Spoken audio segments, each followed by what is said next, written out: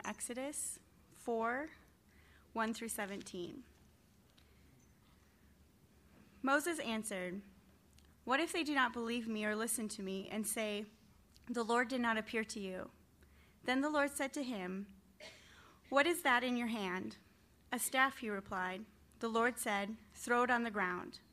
Moses threw it on the ground, and it became a snake, and he ran from it. Then the Lord said to him, "Reach out your hand and take it by the tail." So Moses reached out and took hold of the snake, and it turned back into a staff in his hand. "This," said the Lord, "is so that they may believe that the Lord, the God of their fathers, the God of Abraham, the God of Isaac, and the God of Jacob, has appeared to you." Then the Lord said, "Put your hand inside your cloak." So Moses put his hand into his cloak, and when he took it out, it was leprous like snow. "Now put it back into your cloak," he said. So Moses put his hand back into his cloak, and when he took it out, it was restored like the rest of his flesh. Then the Lord said, "If they do not believe you or pay attention to the first miraculous sign, they may believe the second. But if they do not believe these two signs or listen to you, take some water from the Nile and pour it out into the dry ground. The water you take from the river will become blood on the ground." Moses said to the Lord, "O Lord, I have never been eloquent, neither in the past nor since you have spoken to your servant.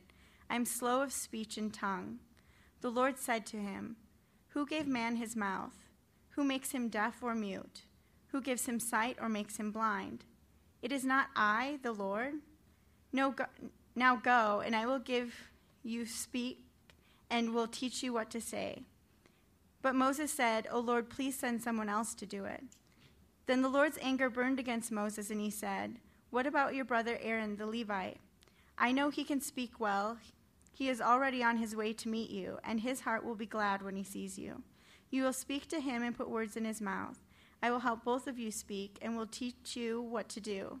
He will speak to the people for you, and it will be as if he were your mouth, and if you were God to him. But take this staff in your hand so you can perform miraculous signs with it." Again, Shabbat Shalom. We're still somewhat on Mountain Standard Time, which I know we all are, but a little differently.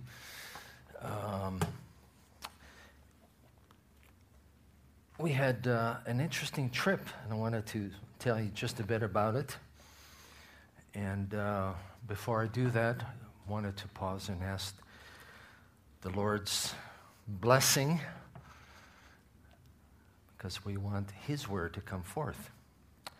Hallelujah. Lord God, we praise you and thank you that your word is alive and effectively powerful and sharper than two-edged sword. And Lord, we pray for your word to be alive in each one of us, Lord. As we consider the word that's been read to us this morning, we pray, Lord God, that your Ruach will lead us into all truth, and that you would give us hearts that are soft and eager to hear your word and to put it into practice. And so we ask for that, Lord, in the name of Yeshua. Amen. This trip for me was a little different in that typically time to get away for me has always been time to get away. You know, you sort of take the brain and unplug it and put it in semi-neutral and vegetate and have some discussion with your spouse and enjoy the mountains. But, you know, God is faithful, isn't He?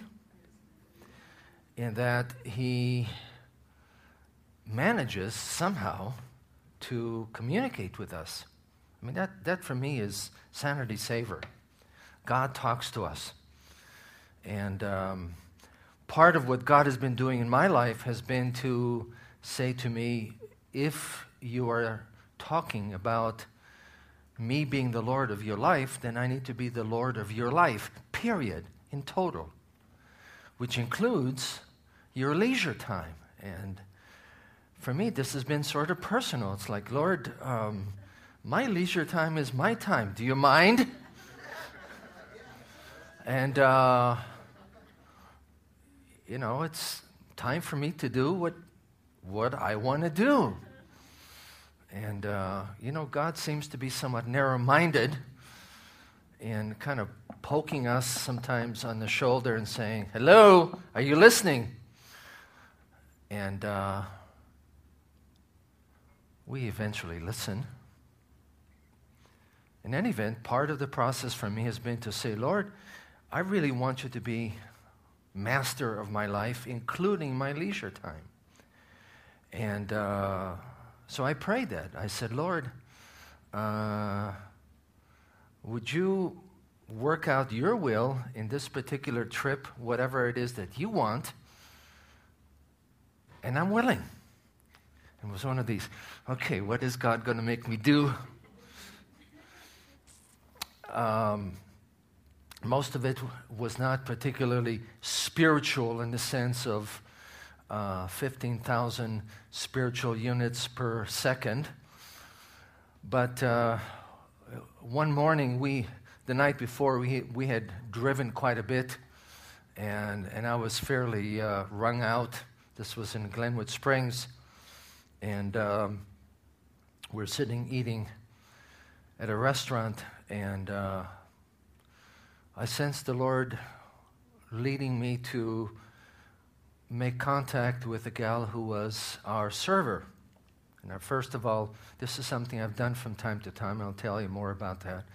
First of all, I wanted to know her name. Her name was Sammy.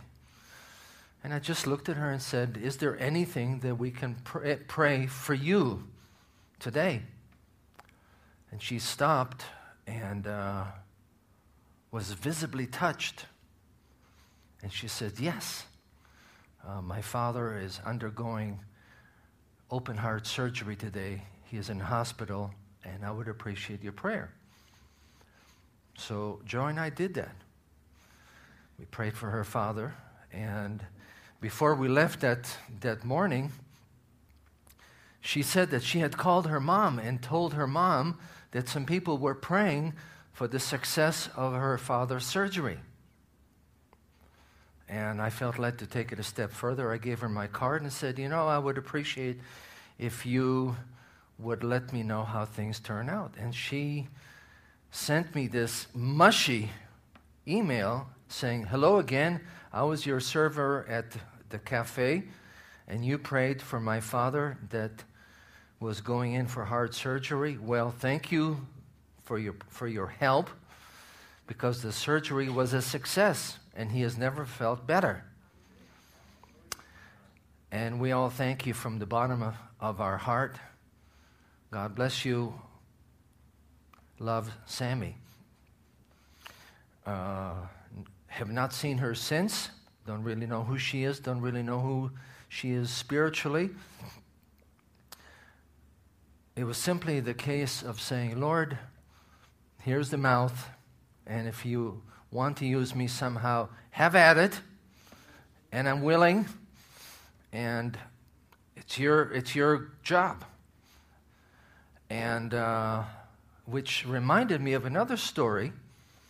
Some of you know my friend Ed Tefilowski, who has been here a number of times. He leads a Baptist church, and he and I get together, have done that monthly for about 18 years. We did the same thing with the server. And we asked her how we could pray for her, and she was undergoing a custody battle. We said, well, pray for you. And we came back the next month and asked her how she was doing, and she was delighted to say, I won the custody battle. And I was reflecting on this. What dawned on me was a simple fact that it really isn't about the fact that either one of us, either Joy and myself or Ed and myself, had this major, big, heap spiritual mojo, power. We were simply willing to say, Lord, here we are, would you please use us? And he did. It wasn't our spectacular prayer. It was one of those situations where we prayed one time and had not prayed since. But it really wasn't us. It was God. God simply using us because we were willing to be available for His use. And the story that Stephanie read to us this morning is well known. We read it from time to time as we go through the yearly Torah cycle. And we all somewhat kibitz about it, laugh about it, because it is in some ways very ironic. But what really grabbed me this time about chapters 3 and 4 was the basic fact that this story is really not about Moses, folks. This story is really about God. Let me say that again. Chapters 3 and 4 of Exodus are basically not about Moses, but really are about God. Because Moses throws out all kinds of excuses and justifications and reasons why he cannot do what he should be doing, but instead he doesn't want to do it, and God says, let me work with you. And that for me was the awesome discovering this passage, because all of us come to God with all sorts of excuses. Lord, who am I? What am I about? And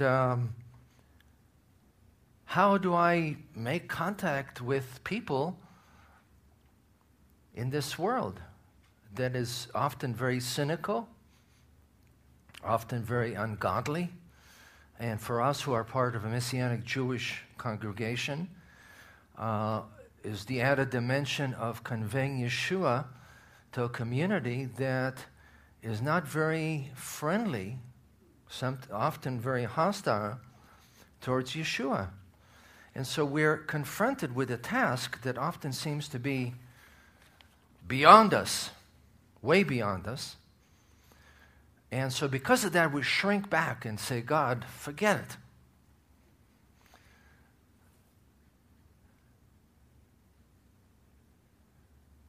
And God doesn't let us go. That's the awesome aspect of this. Moses rattles through a number of excuses, and God meets him and talks to him. And he begins with what may look like a stick, but you really have to use some kind of sanctified imagination to see that this is really a shepherd's staff. Well, it may not be, but the point simply was that God says to Moses, what is it that you have in your hand? Shepherd. What would a shepherd have? A staff and a rod, a club to fend off the enemies, the wolves, anybody who would come and attack the sheep. God says to him, what is it that you have in your hand? And Moses says, a staff. Now, please remember,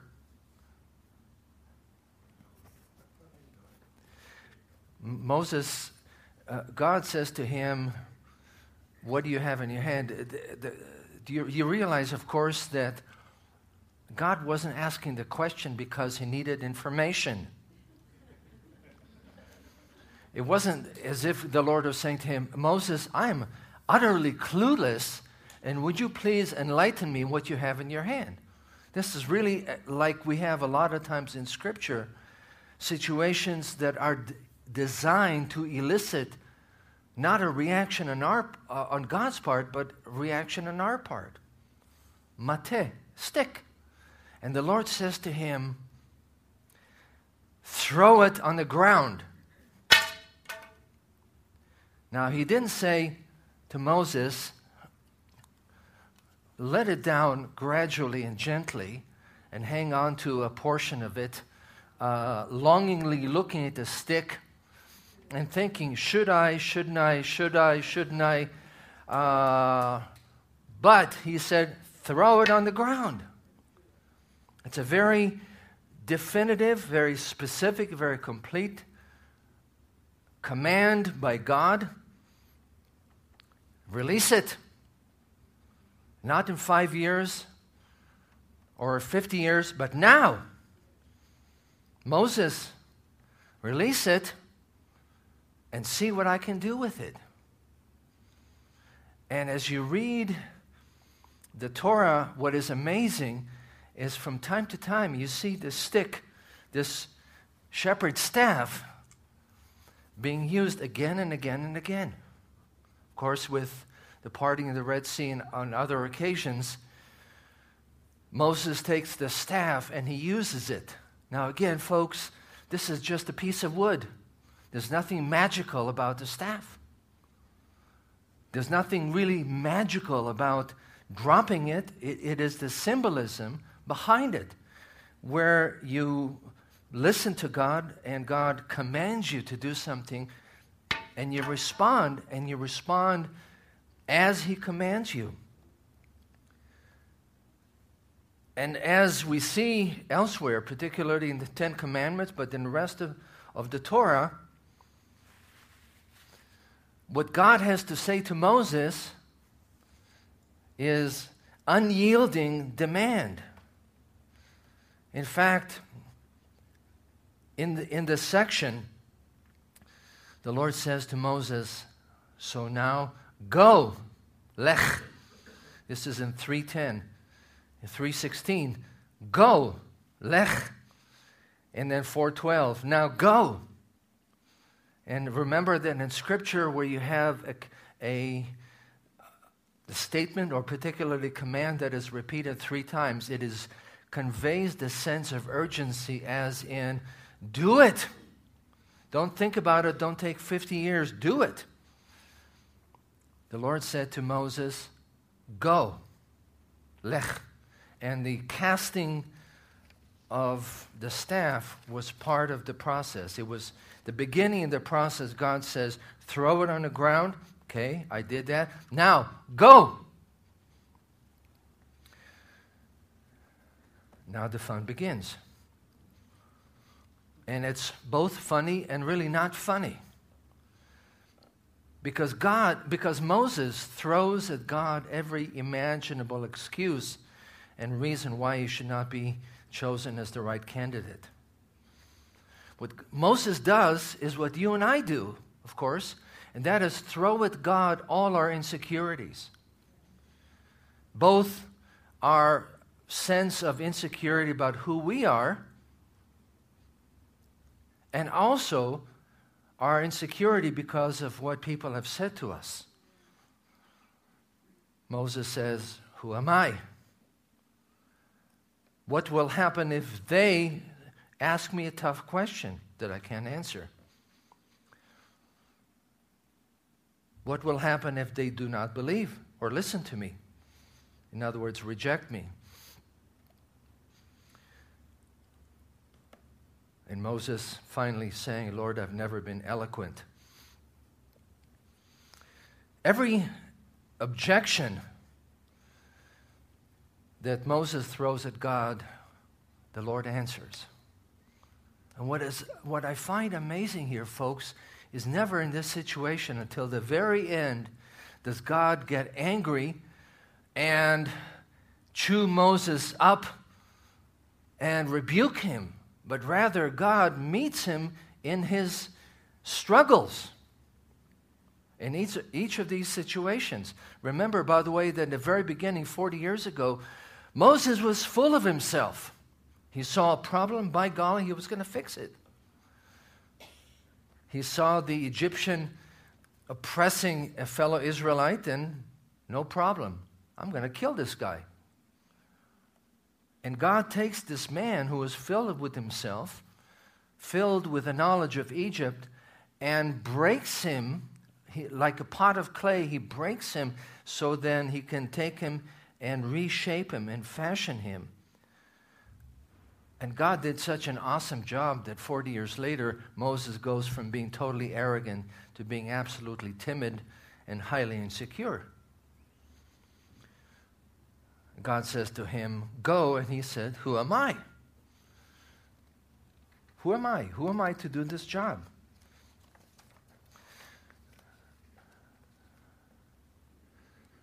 You can relate to that. I can relate to that. There are times when we sense God urging us, nudging us to get involved in being His mouthpieces to different people, and we want to shrink back and say, "God, who am I? I just had this absolutely awful, sinful thought in my mind. How can I be used of you?" Moses is insecure, and God doesn't respond to Moses on Moses' terms. He doesn't say, "Moses, you're a great guy. You're a wonderful guy. Let me build you up. Let me give you a swell head."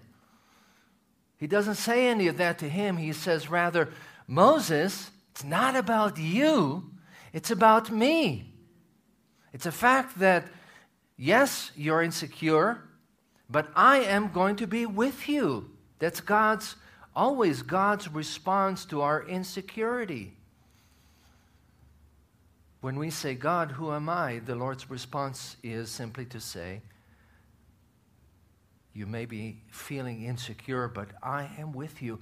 I am the one who makes the difference."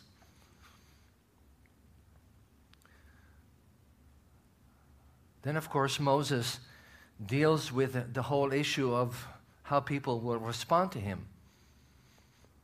What will people say when I come and talk to you and say, "What is the name of this God?" Now think about it, folks. These are the Israelites not having an absolute clue about who their national God is. Why would they have to ask Moses, "What God do you represent?" There was only one God. And it simply reminds you the simple fact that because the Egyptians were surrounded, that the Israelites were surrounded by idol worship, the Egyptians had a god for this, a goddess for that, etc. That part of what happened was that this idol worship came and impacted the nation of Israel. And Joshua, in fact, says, "Throw away your gods that your forefathers worshiped beyond the river and in Egypt." What does that suggest? It's pretty clear that the people of Israel, along with some kind of worship of Adonai, the God of Israel, they were engaged in worshiping the gods of the Egyptians.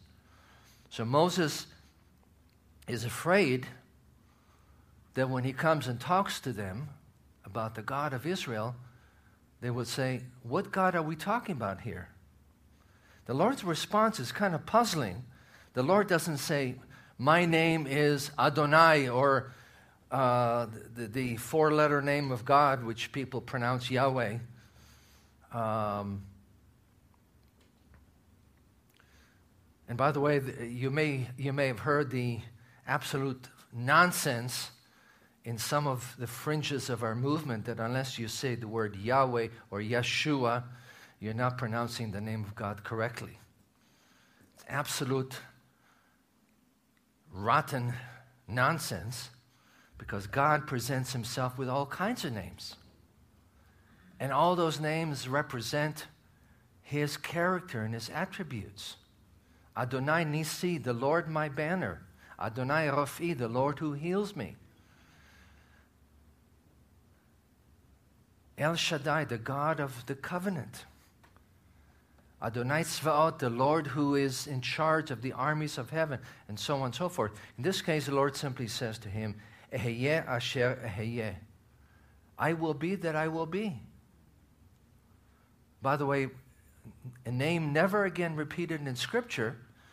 The Lord's point is simply say to the Israelites, I am around, I've been around with your forefathers, I am now with you, I will be with you forever. So God deals with that issue Then Moses says, Lord, what's going to happen if they reject me? And this is a big one, folks. The rejection happened 40 years before. The impact of those bad memories of this Israelite saying to him, who are you? Are you going to be a ruler and a judge over us? That happened 40 years ago, folks. And it worked its way into Moses' consciousness and into his feeling, so that is how he views himself. That's how he views himself. He sees himself as someone who people reject. And that's how he views reality. And this is deadly, folks. When we have experienced rejection by people in one form or another, it is so easy then to take that and to internalize it and to make it part of who we are. So that's how we see ourselves. Insecure because of our own junk and insecure because of people's rejection. And that's like a ball and chain that hangs onto us instead of our saying, you know, regardless of my weakness, regardless of my imperfection, regardless of my stuff, my junk, what defines me is the fact that I am a son or a daughter of the King, and I'm a servant of God Almighty. Amen. When you have that, that provides an anchor, it provides a basis upon which you stand that is unshakable. That doesn't rock back and forth depending on circumstances, depending on the good things you do, depending on the lousy things that you do, or people's reaction to you. Again, folks, this portion is not about Moses. It's first of all about God. And Moses at this point really doesn't get it yet that his definition of who he is about the Lord. Because of that, he has all these objections. Then, of course, he mentions the fact that he is highly inarticulate. Doesn't know what to talk. Blah, blah, blah, blah, blah. The Hebrew literally says, I'm heavy of mouth and heavy of tongue. Kind of gives you the sense that he feels like there's rocks or pebbles in his mouth. And by the way, the Jewish tradition in the Midrash gives you a little story that says that when Moses was a little boy, Pharaoh took him on his lap, and you know how babies do, they reach for all kinds of things sometimes. Moses reached for Pharaoh's crown, and Pharaoh looked at that and said, oh, this is not good. This boy is going to try and take my crown, so we'll put a test before him. On one side, there will be my crown. On the other side, there will be a hot coal. If he reaches for the crown, well, we know where that's going. He's going to die. If he reaches for the coal, then we know he can live. And according to this story, which really has no basis in Scripture, but it's a cute story, Moses grabbed the coal and burned his hand and then put it in his mouth and burned his mouth, and that's why he was not able to be articulate. Well, according to Stephen in Acts chapter 6, and by the way, Stephen represents the knowledge and tradition of first century Judaism. Stephen says that Moses was strong in every regard, including his speech. Amen. And you think about the fact that Moses was the stepson of Pharaoh, which means that he was provided all the privileges of the highest society in Egypt, the Egyptian Empire, and that he was a graduate of Egypt U.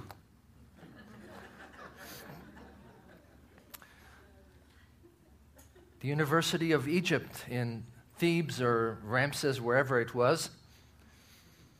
So was Moses really incapable of communicating? I don't think so. I think it was all up here. And what confirms that is simply that as time goes on, who is the one who's doing all the speaking? It's not Aaron, it's Moses. Then finally we come to the real issue. The real issue is Moses says, Lord, respectfully, send somebody else. I'm not interested in the job. Literally, the Hebrew implies the sense of, Lord, do what you have to do through the hand of somebody else. I'm not interested in going back to the lion's mouth, the lion's jaw, where there are people waiting to kill me. Now, all this is designed to take God's command, God's explicit command. Remember, the Lord said to him 3 times, go, go, go. It wasn't as if it was iffy and it was some kind of doubt in Moses' mind and maybe he wasn't clear on the correct interpretation. It was very definitive, very definite. Moses, go. And Moses is trying to show God that it's not doable. There's something wrong with me. There's something wrong with the people of Israel, and so on and so forth. By the way, first time when Moses comes, people listen. And they hear, and they believe, and they worship God. And at this point, when Moses says, Lord, I'm not interested in a job, this is the first time that we see God really getting angry. And we don't know how long this dialogue in chapters 3 and 4 was going on. It was going on for a while. And finally, Scripture says that God's anger burned. Literally, his nostrils flared and his nose was burning. Vayichar af Adonai, that his nose was on fire. But what I found fascinating, folks, is as you read the rest of the portion, even though God is angry at Moses, he doesn't nuke him. You know, there is no fire that comes out, and also his speech, God's speech, isn't angry, because he conveys the basic chesed, the basic love and patience, because he understands where Moses is coming from. And the rest of the response that God gives Moses is gracious. And folks, this is something I want to park on for a few minutes. We see God as negatively because of our culture, because of our experiences, because of our relationship, because of our bad father-son, father-daughter relationship. We see God as a celestial Scrooge.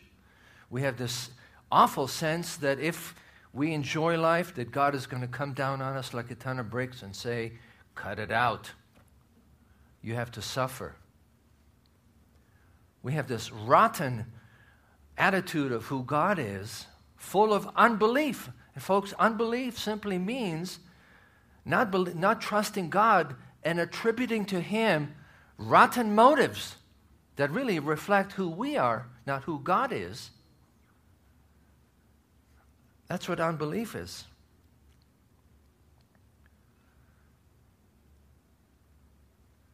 And yet, what you find throughout Scripture over and over and over again is the way God describes Himself verbally through words, and the way He describes Himself in action is with grace, with chesed, with patience, with compassion. Amen. Even here in this situation where Moses gave God all kinds of excuses to nuke him. Yes, God is angry, but His response is one of love, of chesed. Verse 14 in chapter 4, he says, what about your brother Aaron, the Levite? I know he can speak well. He's already on the way to meet you, and his heart will be glad when he sees you. In other words, Moses I got things planned out. I've got things worked out. You shall speak to him and put words in his mouth. I will have both of you to speak, and I will teach you what to do. He will speak to the people for you, and it will be as if he were your mouth and as if you were God to him. But take the staff in your hands so that you can perform miraculous signs with it. All that to say that the Lord listens to Moses, to all these objections, and he meets him at each point of these objections. Who am I? Well, not about you, Moses. It's about me. I will go with you. They will not listen to me. Well, I will give you my power that will open their eyes so that they will see and that they will hear the word of God and that the word will be validated by power. Amen. And this is a principle we find throughout Scripture, that the word of God always has to be validated by the power of God. Amen. Always, always, always, always. Peter says, men of Israel, listen to this. Yeshua of Nazareth was a man accredited by God to you by miracles, wonders, and signs. And whether the power of God is demonstrated through spectacular supernatural signs or whether it takes place in a more subdued manner is really not the point. If you hear the word of God in whatever form as you come on Shabbat morning, whether you worship, whether you participate in Torah service, whether you engage in listening and hearing the message, if it is the word of God, it will bring about change and transformation in your life. Amen. Because the word of God is always accompanied by the power of God. And it's not about the person, it's not about the vehicle, it's not about the pot of clay, the lips of clay. It is the presence and the action and the manifestation of the power of God acting through His Word. The Word of God is active, is alive, and effectively powerful.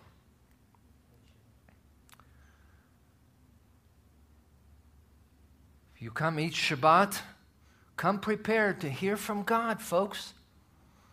Not from one of us who are standing and participating, but come prepared to hear the Word of God. Amen. Let me urge you to come early, to seek God, to come not just to breeze in, but to seek God and be open to what He wants to share with you and say, God, speak to me. Speak to me. You know me. You know how I'm wired. You can manage ways to communicate to me. Please speak to me. I want to hear. Yeshua puts it this way, very simply. My sheep hear my voice and they follow me. This is a very basic, absolute statement. If you're one of Yeshua's sheep, you will hear His voice. And He will enable you to follow according to the word that He gives you. Amen. I don't want to park on the other side. If you're not hearing His voice, concentrate on the positive. You are one of Yeshua's sheep. He wants to speak to you. Come prepared each Shabbat.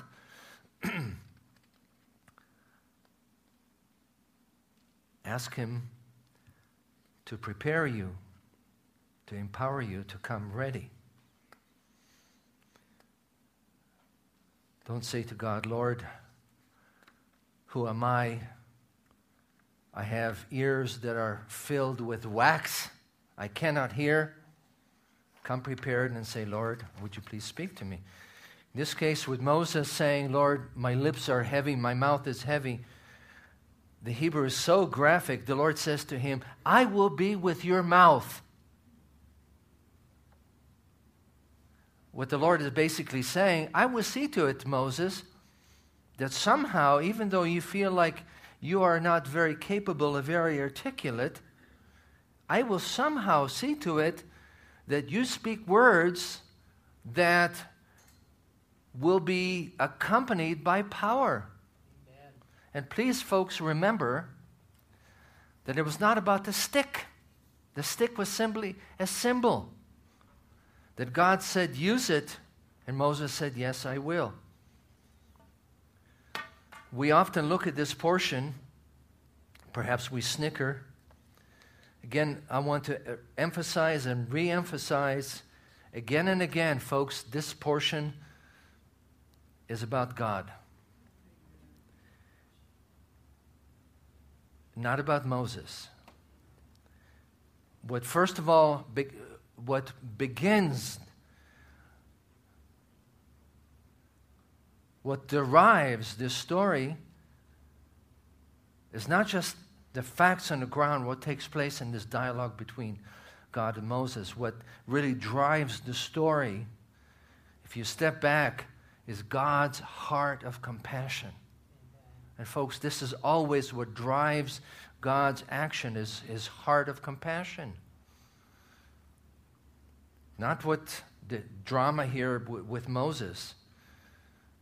The Lord heard the people of Israel screaming, and he was moved with compassion.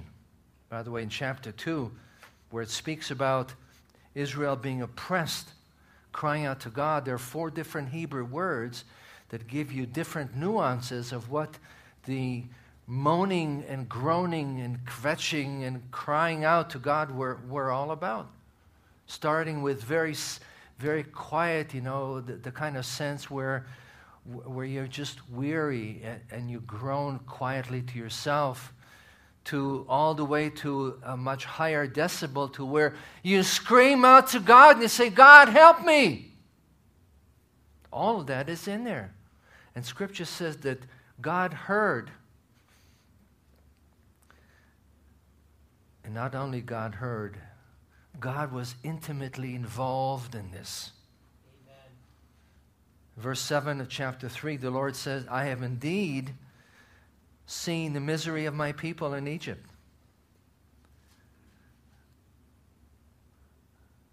I really have seen what's going on, even though they might have felt as if I was detached. I've been engaged with them.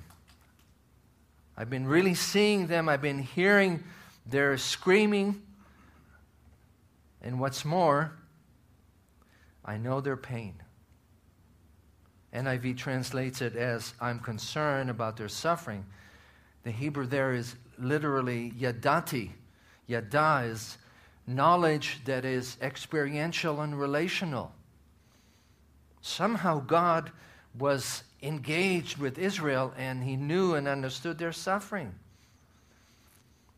Verse 9 of chapter 3, now the cry of the Israelites has reached me, and I have seen the way the Egyptians are oppressing them.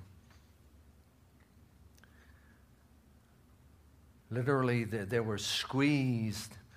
They were squeezed, with one of these, I don't know if you've seen these machines that are carton crushers.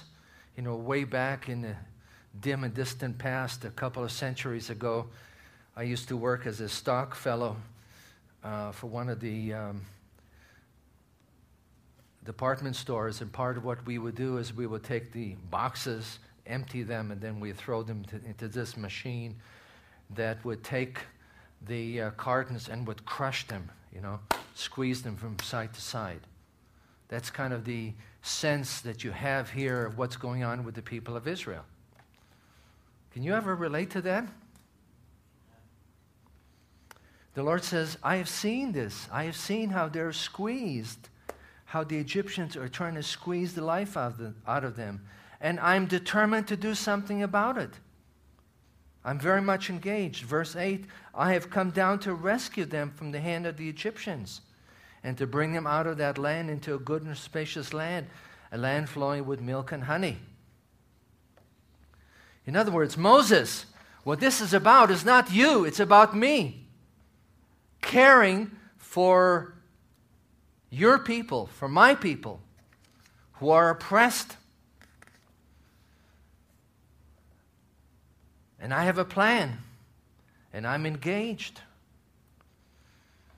And part of the process, folks, as we go through life, we're so preoccupied and consumed with our reality, with our facts on the ground, with what's happening with our life. You know, for each one of us, there's a different story here. Each one of us is engaged with different parts of life. You know, whether it's the kids, if you're married and have children, whether it's a marriage relationship, whether it's a relationship with someone else that's gone south, whether it's finances, whether it's health, all of that. We're consumed with it, and the Lord does with us what he does with Moses. He simply says to us, what is it that you have in your hands? I'm not asking you to do something that I have not given you. I'm asking you to do what I have given you. What is it that you have in your hands? What is the gifting and the empowering and the resources that you have? Not that somebody else has, but that you have. What is in your hand? Cast it down. Release it. Because I have plans. And I want to use you. I want to use what I've given you to impact other people. Yeshua said in John 10, I have other sheep that are not of this sheep pen. I must bring them also. They too will listen to my voice, and there will be one flock and one shepherd. What is it that you have in your hand? The shepherd's staff was an ordinary item that was part of everyday life. We're not shepherds. We don't have staffs. We have other things that we use as part of every day. If I were to take a show of hands and ask, I'm sure that every hand would go up. How many folks have a cell phone? How many folks have a computer? Did you ever think about using the cell phone or the computer in the service of God? Instead of being something that is your gig, your thing, something that you do because you feel like doing, because you are bent out of shape, you want to tell the whole world about it on Facebook and so on and so forth. How does God want to use your resources, your phone book, your cell phone, your computer, your Facebook connection, and all the other social networking? How does God want to use that to touch the lives of other people? Have you released it to God, like Moses has with his shepherd's staff? Have you thrown it down to the ground and said, God, it is yours? Or did you hang on to it and say, okay, God, today, yes, I'll use it for your purposes, but tomorrow it's my deal. Yes, no, maybe. In a year, the Lord says, drop it. Release it. Just a small little example of something that we use every single day, folks. Who is in control of that? You or God? Do you realize the power that is involved in our words, our verbal words, our written words, our words that we send out into internet space? Yes, I am on Facebook, and I sometimes read it, and I just pull out the few hairs I have left. No, it's not as if God says, okay, today you will sit down and write a sermon. But it simply means releasing to God's purposes, to God's service, everything that you have. Are you willing to do that? You know, sometimes I send out messages and afterwards I sit back and I say, why on earth did I do that? So part of the process for me, folks, and it's a process. It's a process that will probably take me another 50 years. I should live so long. Stepping back and saying, God, what is it that you want me to do in this arena, this particular way? With this particular resource that you have given me, this cell phone, this computer, this Facebook connection. What is it that you want me to do? What is it that you want me to do in my family, in my work environment? Do you get the fact that it's not all about you, but it really is all about God? Amen. And His heart of compassion for other people. Like Yeshua said, He sees that there are other folks out there who are not yet in the sheep pen. And just like He has rescued us from the dominion of darkness and brought us into the kingdom of the Son He loves, He wants to do the same thing.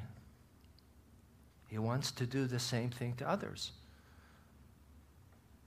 And no, you and I are not the ones who save anybody. We just simply put ourselves in God's disposal and say, God, here I am. Here I am. Here's what you've given me. I release it to you. I'm willing to do what you have called me to do.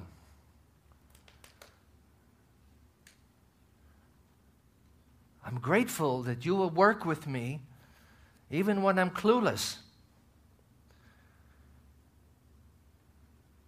But I'm willing. Are you in fact willing? Let's pause for a minute, and I just want to ask, please don't get up and move and shake a leg and do all that stuff and think about lunch. Let's just think for a moment and just